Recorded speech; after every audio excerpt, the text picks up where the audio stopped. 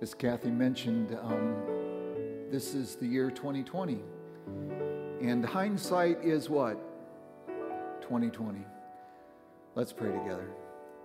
Father, I thank you for moving us through 2019. Lord, thank you for the blessing of your grace that has moved us into what we consider to be another year. But from your perspective, is just a moment in a work that you began before creation was spoken to existence. And thank you, Father, for the privilege of being part of what you've been doing before all that we know even came to be.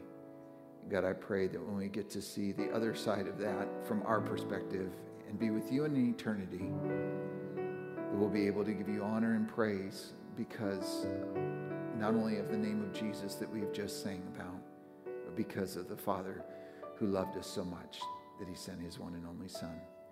We pray this in the power of Jesus' name. Amen. Please be seated if you have not already. We're continuing a study through the book of Ephesians. So it's a letter really to the church at Ephesus. And really this message is part 2 of a message that I gave last week. And so if you were here last week and you remember, some of the principles are going to be very, very familiar, and that's good. If you were here last week and you have no recollection whatsoever of what I talked about, this will be a good refresher for you. And if you weren't here at all, I'll be introducing something to you that is absolutely foundational to the understanding of who we are in Christ and also how you can even become a Christian. Because all of our understanding of how we interact with the God who rules the universe, who created all things, who literally spoke it into existence, is that he has to be number one. And that in all things, at all times, he must be the ruler. We as human beings don't like that at all. We reject that almost outright. Because we like to be number one. Some of us are very brash about it. We cross the finish line, I'm number one. We get the big pay raise, I'm number one.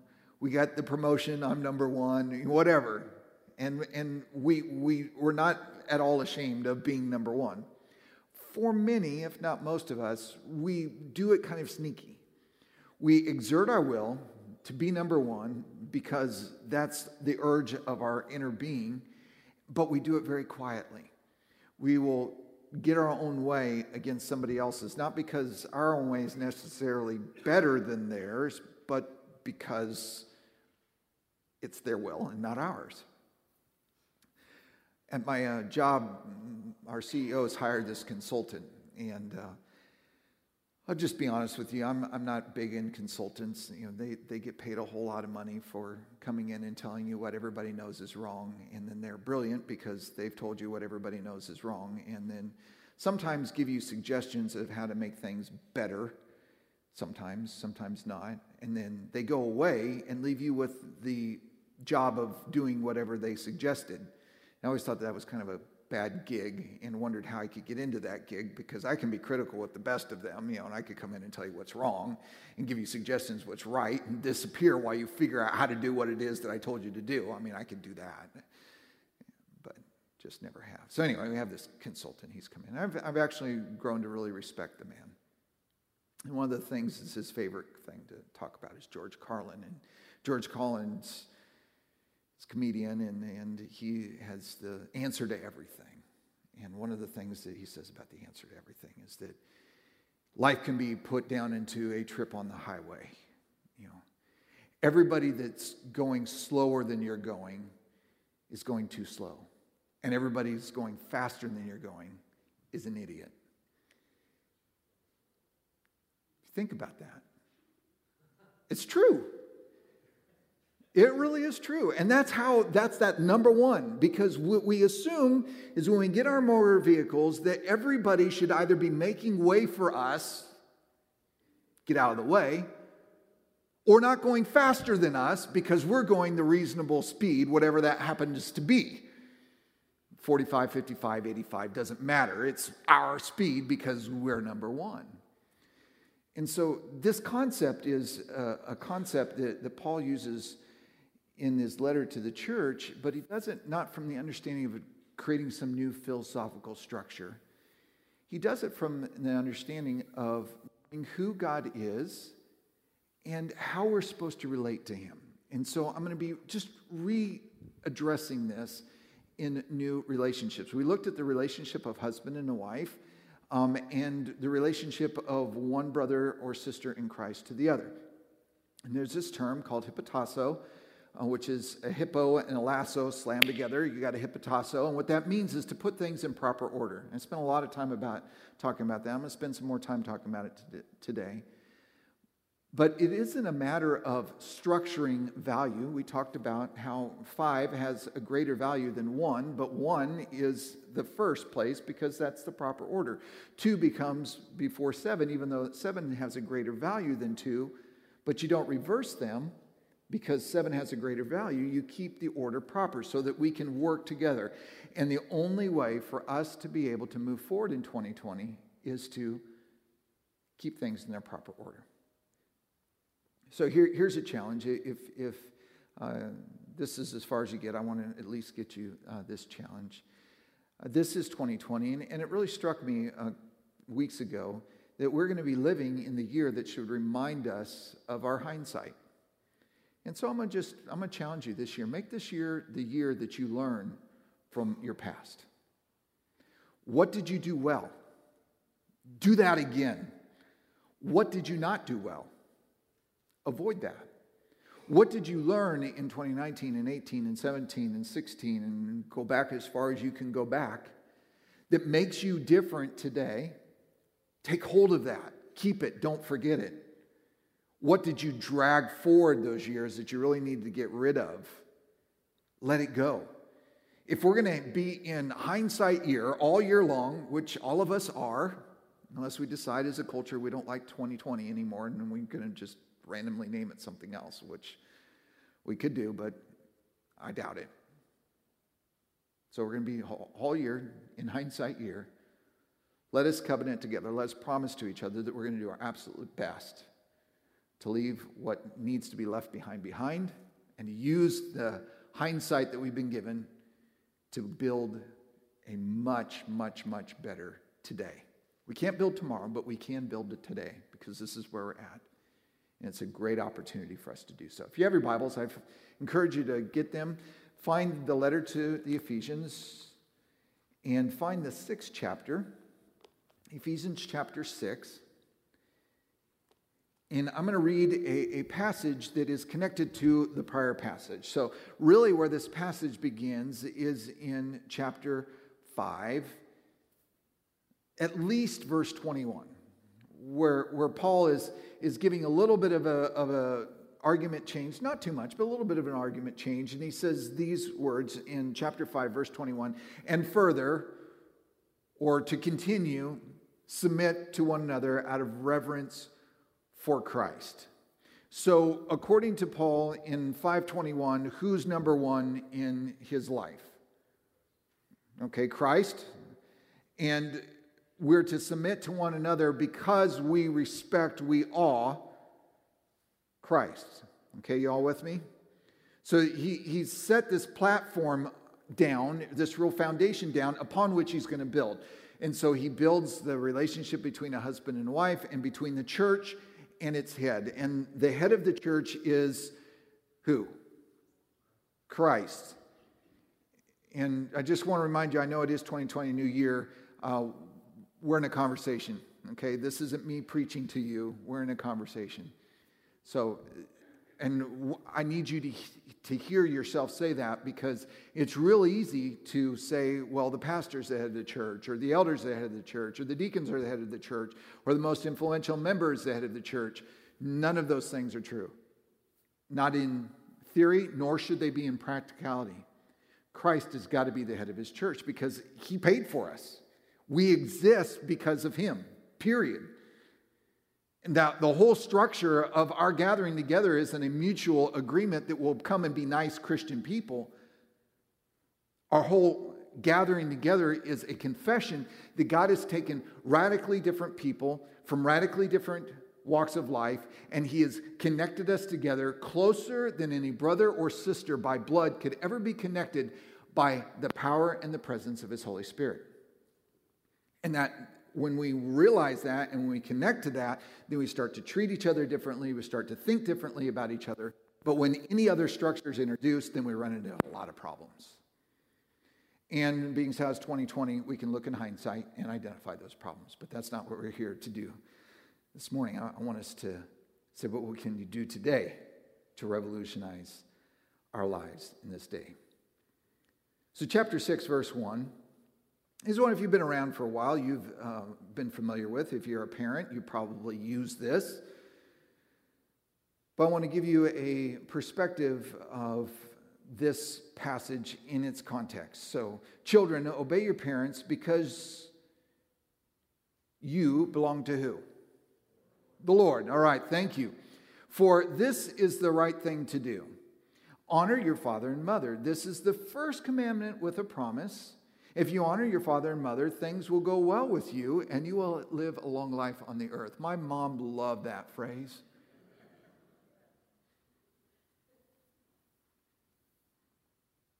I've heard that many times.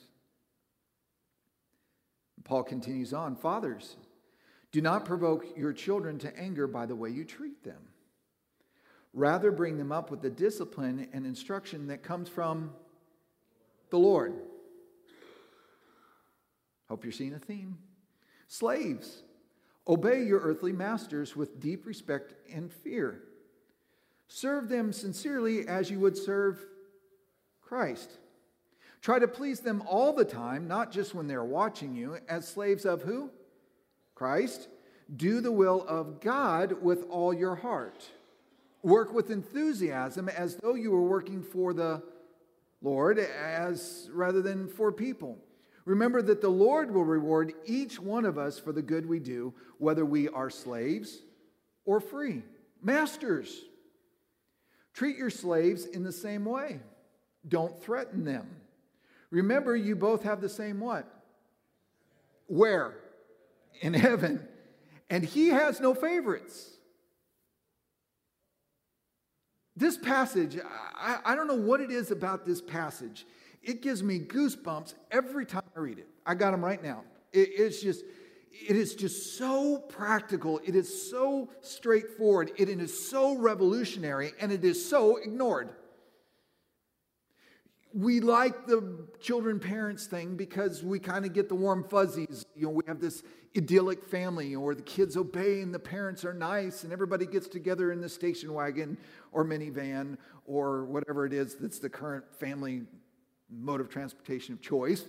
And we're all just happy we sing little songs and move along.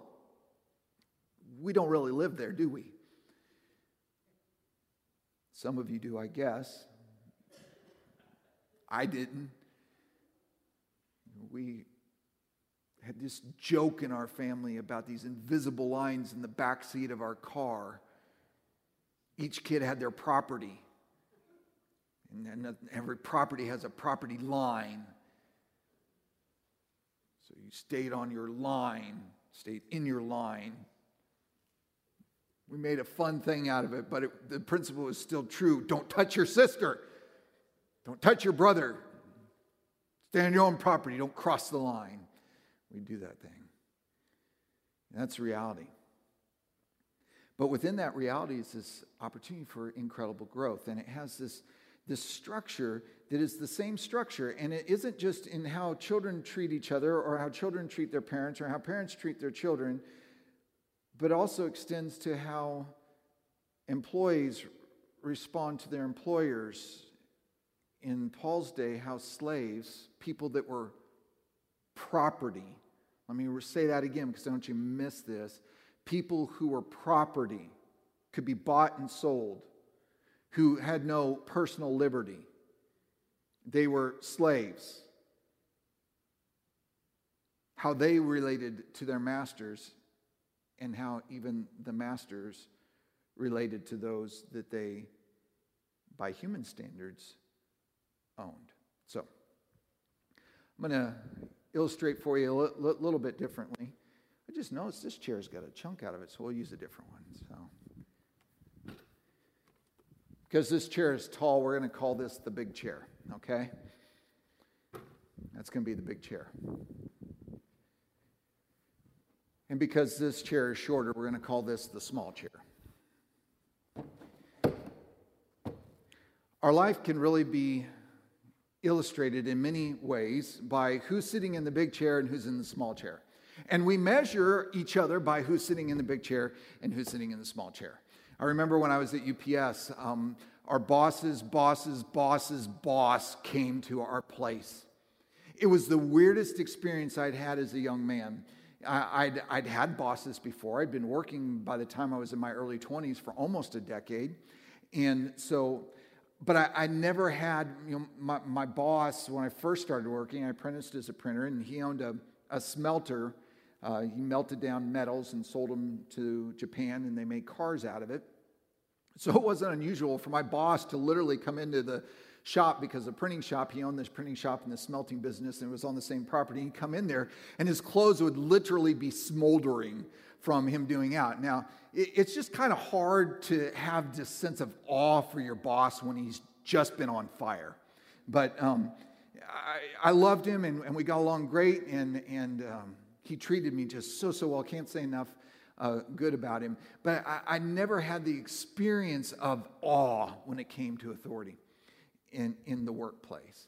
And so when my boss's boss showed up at our plant, it was like even the machines ran quieter. It was like for that 20 minutes that he was walking around like the king of Siam, when all these people in suits and ties at 3 a.m. in the morning, it's just, there's a special kind of torture to wear a suit at 3 a.m. If you've never done it, you should try it. Just get up at 3, put your suit on and think, well, that's just crazy. But, they're all walking around, and he's looking at stuff, and he's talking to people, and everybody's hushing, and folks that were always working furiously were working a little bit more furiously. I mean, and things were going smoothly, and it had to be that place because he was there. He's the boss. There's this sense of awe, this reverence. We have this for the people in the big chair. He was a little guy, too. He was about this tall. And I remember thinking just because I do these things, so it makes me strange. I remember thinking, here even the machine seems to be running quieter because he's in the place. And he's just a little dude, but he was the boss's boss. And he was in our place. And it's, oh, wow. So we really respect. And we want to be in the chair. Even if we're nobody's boss, we want to be in the chair. What we don't like is we don't like the little chair. And if I thought of it, and I didn't, I'd even got one of the littler chairs, the ones that the kids sit in, where your knees are a little bit higher than your hips, because we really don't like being in that chair, do we? It's like, I just feel tiny and frustrated because I have no authority. I can't change anything. And if you've been in the workplace at all, you've been in the little chair at some point in your life. It's frustrating. Paul takes in this passage and he blows this whole thing up. And he does it in such a way that's applicable in every generation. It's applicable in every culture across human existence. And he just really clearly addresses it. So I want to go back over this passage, and I really don't want to go on and on about it. But I want to make sure that we walk away with the principle in our hearts and its application on our feet. Okay? So he starts off with children. Now, where do children, which chair do they get to be in? The little chair, because they're little people, right? Now, we've flipped this upside down, and we've begun to worship our children, and there's all sorts of craziness, and that's a subject for another message entirely. But children are used to being in the little seat. Eat your broccoli. I don't like broccoli. Tough, it's good for you. Eat it anyway. I know we don't do that too much anymore, but just play along, okay? Here's one. Go to school. I don't want to go to school. Tough. You got to go anyway. All right? So now we're getting closer. All right? Go to practice. Well, I don't want to play that sport anymore. I paid $5,000. You're going to go to practice. Okay? All right. Now we're getting closer. All right? So they're used to being in the little seat. But Paul does this incredible thing. He gives them an enormous amount of power, doesn't he? He says, listen, realize where you're at, who you need to submit to. Not because they're in the big chair, which parents love to remind kids about. Who pays for this house? Who pays for this car? Who pays for this food? Right? Not because of that, but because of what? Where does Paul direct the attention of the child in the little chair? The Lord. He says, listen, God sees you. And he wants you to know that when you're in the little chair and you honor your parents who are going to do dumb things, it's not in the Bible, but you're following me, right? That they're going to be wrong. They're not going to see things the way that they're supposed to see. They're going to punish you accidentally for something your sister did. But when you honor them, you're not putting them in the big chair. You're recognizing who is in the big chair, which is the Lord. And guess what? He's got a promise for you in the little chair. That if you honor your parents that God has given to you, for better or for worse, when you honor them, it will go well with you and he will give you life. Not them. We like to say mama gave us life, right? Which is true. But where did she get it from?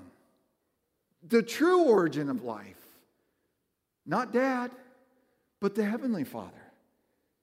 And so he addresses the helpless and he says, listen, I'm giving you power, I'm giving you strength, I'm giving you a purpose that's beyond who the world thinks is in the big chair, which is your mom and dad. Because I'm introducing you to the concept that the Lord is in the big chair and he is their boss. And that he's given a promise not through them, but to them, because they're children too, and to you, that this order that he's put into place, when properly applied, brings life and life abundant. You following me so far? Does it make sense to you? Okay, some of you you're nodding. That's good. That's good. Then he talks to the quintessential patriarch about the chair, doesn't he? Verse 4. Fathers, don't provoke your children to anger by the way you treat them. I love the way that the New Living Translation translates this passage. King James verse, don't provoke your children to wrath. I like that one too. Rather, bring them up with the discipline and instruction that comes from where? The Lord. And so here's dad, who's supposed to be the patriarch, supposed to be the number one, supposed to be the ruler of the household, the king of his mountain, all of these kinds of things. He's supposed to be in the chair. And what does Paul do? He immediately gets him out of there and he says, here, you're not in that chair. In fact, I'm giving you a responsibility, dads, to interact with your children in a way, the word is actually, can be translated exasperate. Now, I had a wonderful dad. I have a wonderful dad. And he was really good about not doing this almost all the time.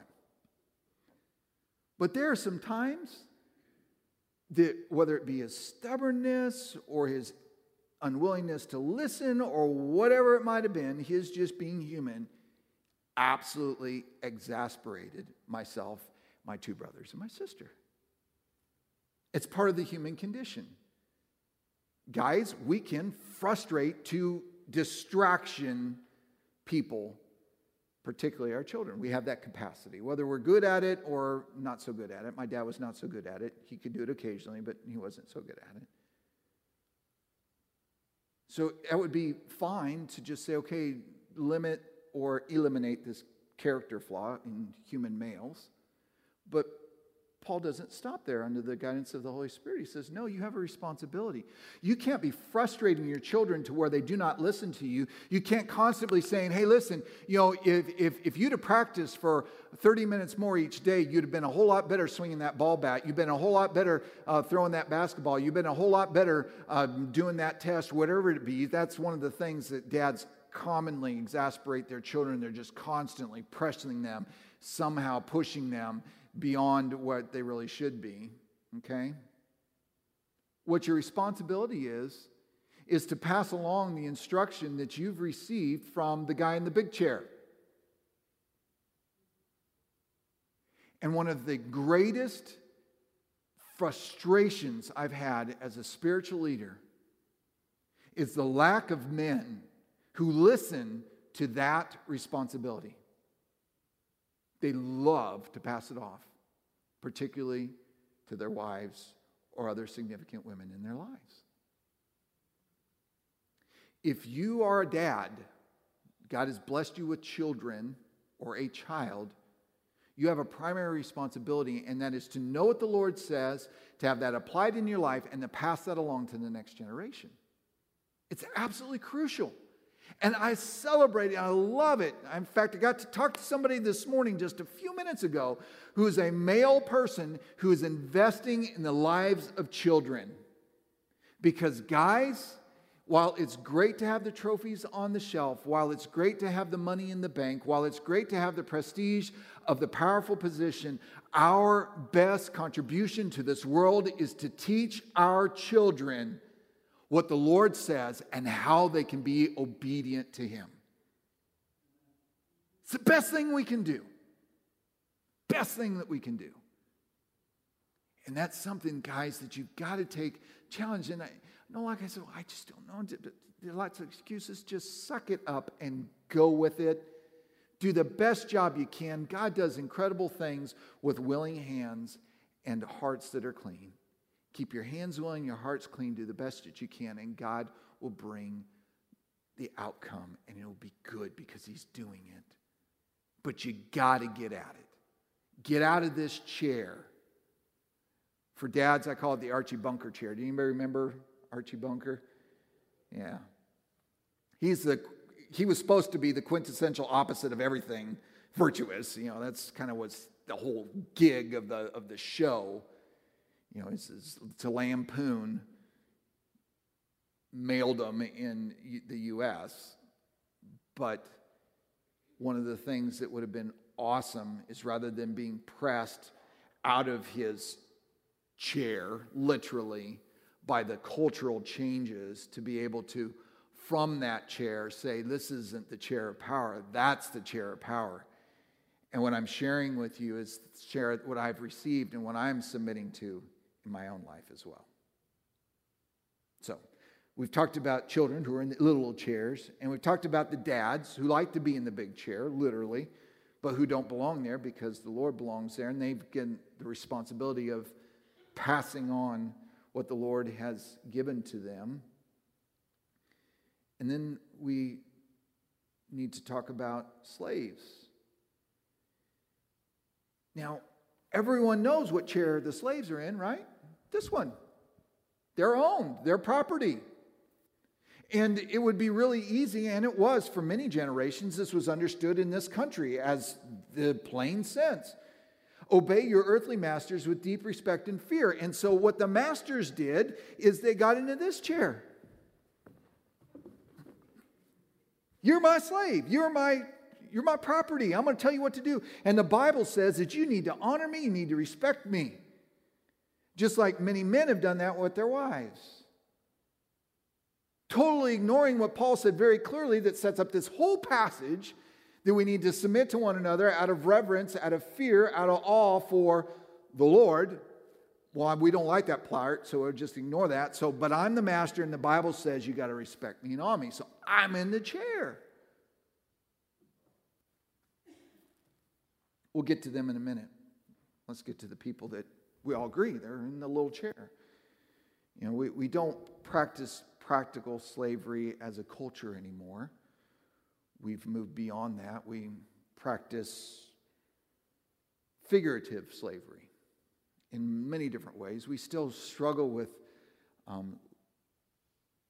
treating labor incredibly poorly. California is in this big fight about that right now. What does it mean to be an independent contractor versus an employee? And I'm not a big fan of California, but I'm just going to tell you, as somebody who's lived all over the United States and seen some of the things that happen, in the industry that I'm in right now, in California, in the trucking industry, there's a series of companies that said to drivers, hey, we'll sell you your vehicle. That way you can be independent. You can make your own money. And then they arranged everything in such a way that a person who would work 60 hours in 1 week doing their job would owe the company money. And this happened last year. This is part of that whole fight that's going on. Well, that's in California. Everybody knows they're weird, okay? How about in Kentucky? Has anybody heard the line, I owed my life to the... That wasn't a song lyric that just came out of nowhere. That was a reality that people in our state had to deal with, that they literally would become so indebted to the only place where they could buy their goods that their life was owned. So they became, although they were free to leave, sort of, they were still enslaved. No, I'm not a socialist, but hey, there's right and there's wrong, and that's definitely wrong. So while we don't have in our culture practical slaves, we do have things that have arisen that create this ideal of being able to be freely able to move between job and job. Impossible. So we have people that are there. Well, how are they supposed to respond? If my boss would just raise minimum wage, or if I would just get bonus, or if I would do this, or if I would do that, or if they would do this, they would do that, and constantly complaining and moving and moaning and doing all of those things. No. Obey your earthly masters with deep respect and fear. Serve them sincerely as you would serve who? Christ. So Paul gives this enormous burden to the people in the little chair, and then he immediately removes it. He says you need to obey them, you need to respect them with fear. But not because they're in the big chair. Who's in the big chair? Jesus is in the big chair. And so when I cleaned bars, when I scrubbed toilets, when I did these things, I did not do that for my boss. Which, by the way, when I was doing those jobs, he didn't pay me one time. No explanation, just no pay. I'm telling you, it'll make you a little bit bitter. You scrub some toilets, you clean some bars, you don't get paid for it. Because it wasn't a lot of money in the first place. It would have been really easy to become very bitter if he was in this chair. But you know what the great consolation of not getting paid that week was? I wasn't working for him. Even as a young man, I understood this. And the reason why I understood it is because this is one of the things that my dad did really well from earlier in the chapter. He passed on this instruction because I saw him treated very poorly by his bosses. Very poorly. They would, just for no reason, just because they could, make his life miserable, which impacted us as a family, mess around with the schedule and do all sorts of crazy stuff. But Dad never complained about his boss. He never undermined his boss. Why? Because he wasn't working for him or her. Not one day, ever.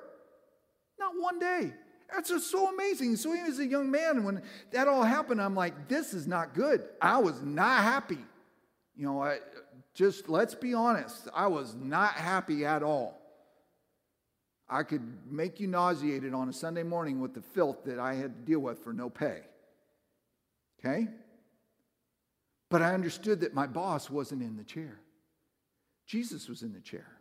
Now, tried to remedy, it was never remedied, but I can go on because I know that Jesus is in the chair. So, if you're still working, there's something for you for tomorrow.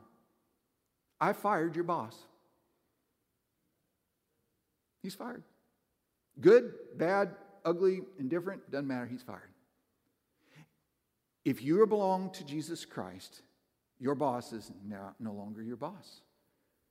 Jesus is your boss. And so when you go to work tomorrow, I hope this is a joy to you and not just a terror, but when you go to work tomorrow, you can go to work for Jesus. Now you still need to do what your boss says to do, right? It says, right here, obey your earthly masters with deep respect and fear, but not because they control your paycheck, not because they control your job, not because of the other reasons why we walk around at 3 a.m. with ties and suits and hushed tones, because they're the ones in authority, but because we know the one who is in authority over all. And we're working for him.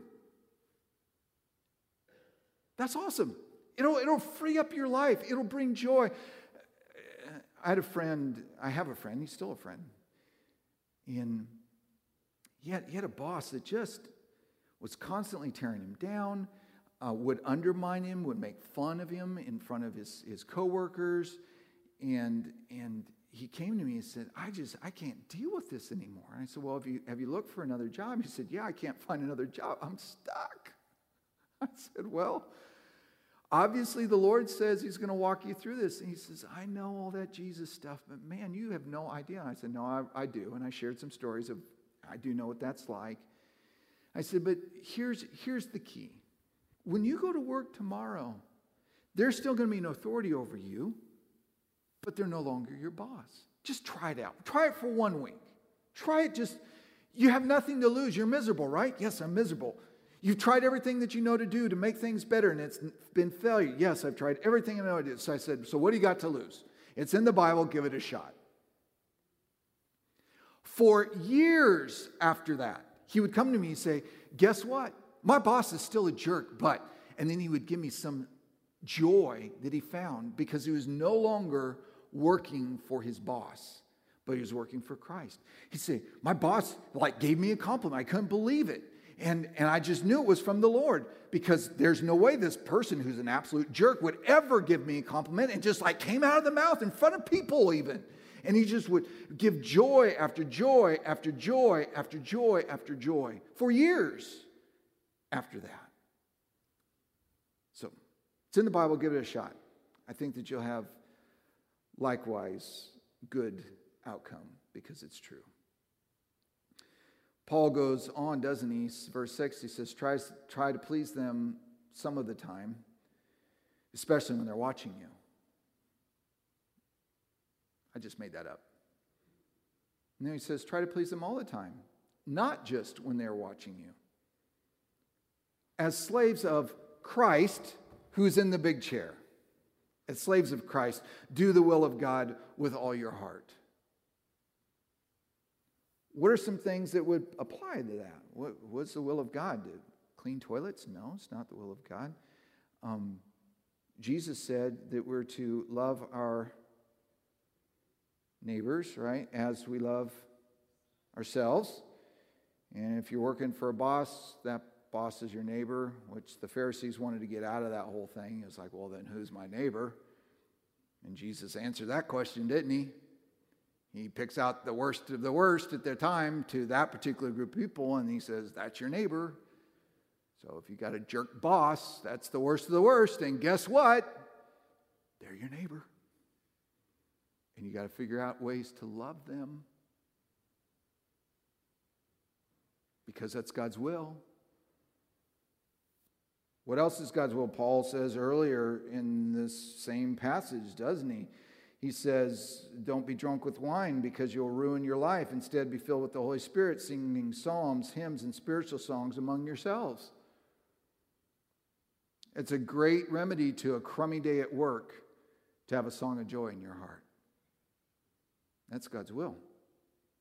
You see how practical this is? I know it's not fun practical, but it is practical. It'll revolutionize your life. And even if you're not working outside the home, maybe you're retired or you don't have a career that's outside of your home, there's all sorts of work that has to happen inside the home, isn't there? And lots of it's not fun. Somewhere along the line of having 3 girls in my house, all of whom have wonderful, beautiful tresses of hair on their head, which I do not have, I got to be designated the hairball removal king. There's something, I don't know what it is, about soap and a woman's hair that just gathers and has parties at the bottom of tubs in that drain. And eventually it does not allow the drain to work anymore. And you can put chemicals down there. You can do everything that you can think of, minus taking the thing apart to get it to work, and it just does not work. And so there has to be a designated hairball remover. Maybe you hire somebody for that. I was that guy. So I learned that there's this cheap $2 thing that you can get from Home Depot, Ace, whatever. It's got these spikes on it, and you can pull out these rat-looking, smelly things out of the drain. Now, that's not a job I ever looked forward to. I still don't look forward to it. It has to be done, because otherwise the shower, bathtub, it backs up. Even those things, folks, are things that I was doing that one time. I was grumbling. I'm honest with you. I was grumbling. It's like, I'm bald and I'm not should get the girls in here pulling this stuff out. It's not hard to do that. You know, they'd be puking all over the place, but whatever. Just grumbling. And the Lord just at that moment reminded me of this passage. Who are you working for? My wife. Who are you working for? My daughters, because they had their own tub. Not mad at them. They shouldn't be putting their hair down the drain. Who are you working for? Yeah. It's like, come on, Jesus, just let me have this one thing. Please. No. I gave those beautiful girls that hair that you don't have. And yeah, it's caught in the drain, but guess what? Even this thing, you're working for me. And there's a promise to this too, verse 8. Remember that the Lord will reward each one of us for the good that we do, whether we are slaves or free. I mean, presses it all the way. What's your reward that you think that you're doing for pulling hair out of the tub? That your loving wife says, oh, thank you so much, the tub works. Your girl's like, thanks, Dad, I really appreciate it. You know, no, that's not the payment, because you're not working for them. It isn't doing the things that you have to do so that you get a paycheck every week or every other week or once a month or whatever it is that they pay you. That's what we've learned in this culture. That's what we're working for. It's the paycheck so we can blow it on the weekend. No. When we work for the person that's really in the chair, the reward that we have is coming from that person. And guess what? Does the Lord reward us only in temporary things, like paychecks and bonuses? Yes or no? He does not. The promise of those who are in Christ is that our reward, our best reward, is going to be a forever reward enjoyed for eternity. We forgot that. I don't know about you, but I blow through paychecks like a madman. I mean, they just like, poof. They're like rice paper. Put a little water on it, they just disappear. It's incredible.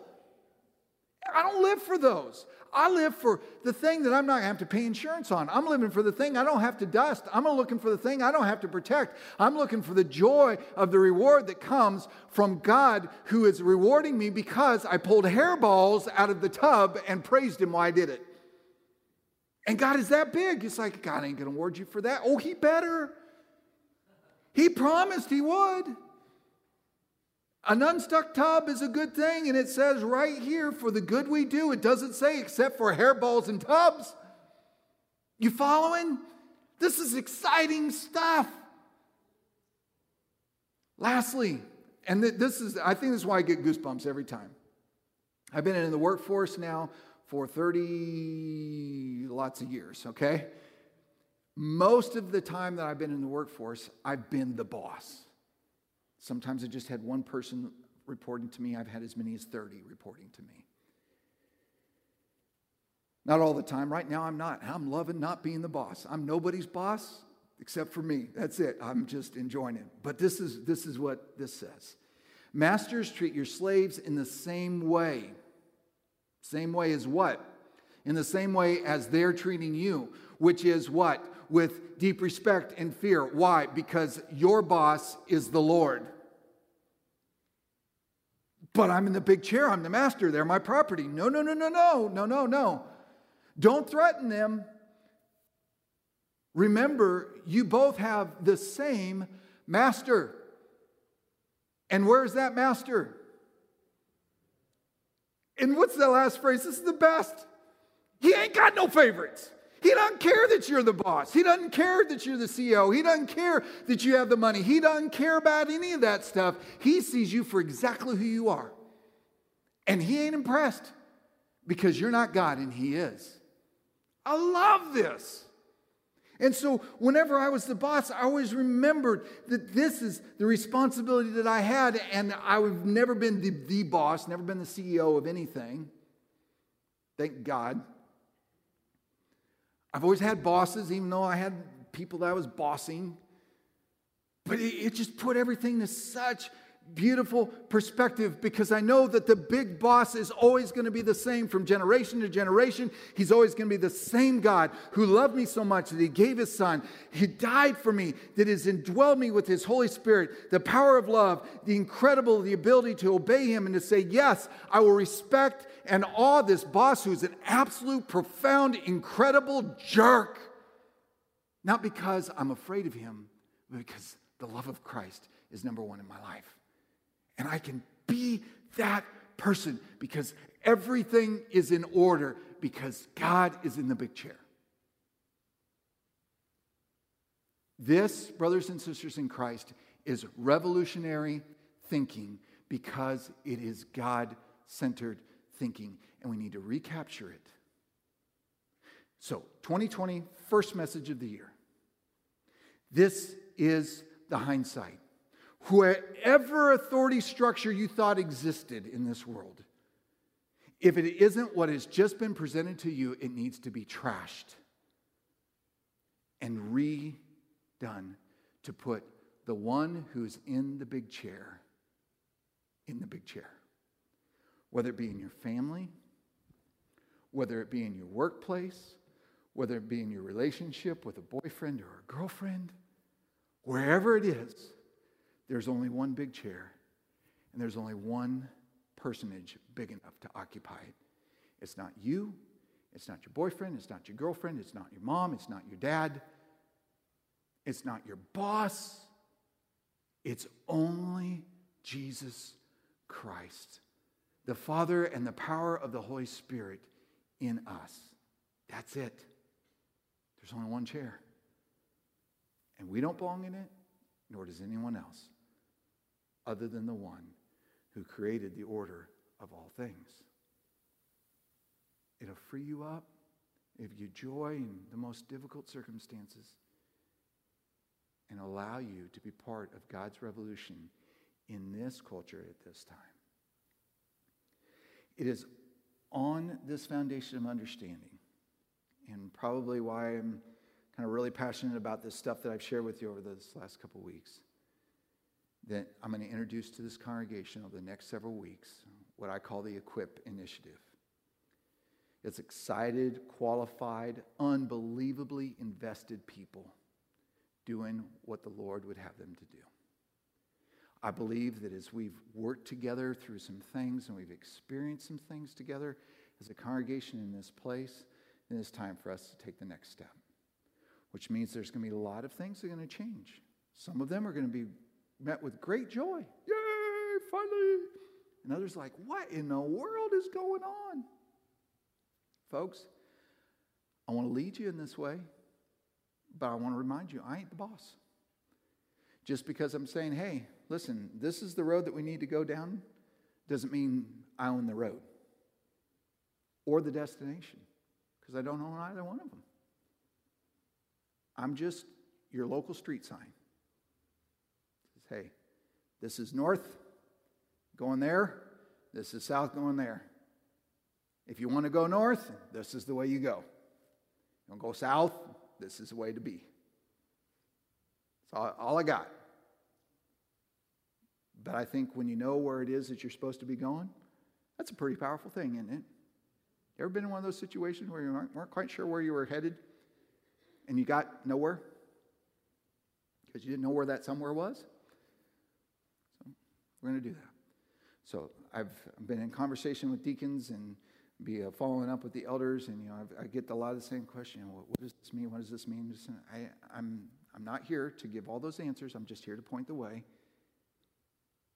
And the very first thing, and the only way that we can work and do what we need to do in the Lord's kingdom, is to remember who's in the big chair. Every single one of us who's in the big chair. And when we find other people in the big chair, whether it be our own behinds or somebody else's, and we say, listen, get out of that chair. That's a reserved one.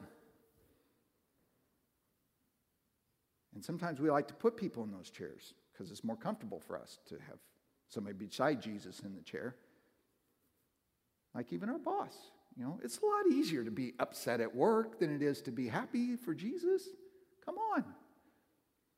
Maybe your job is taking hairballs out of tubs. That's what you do every day.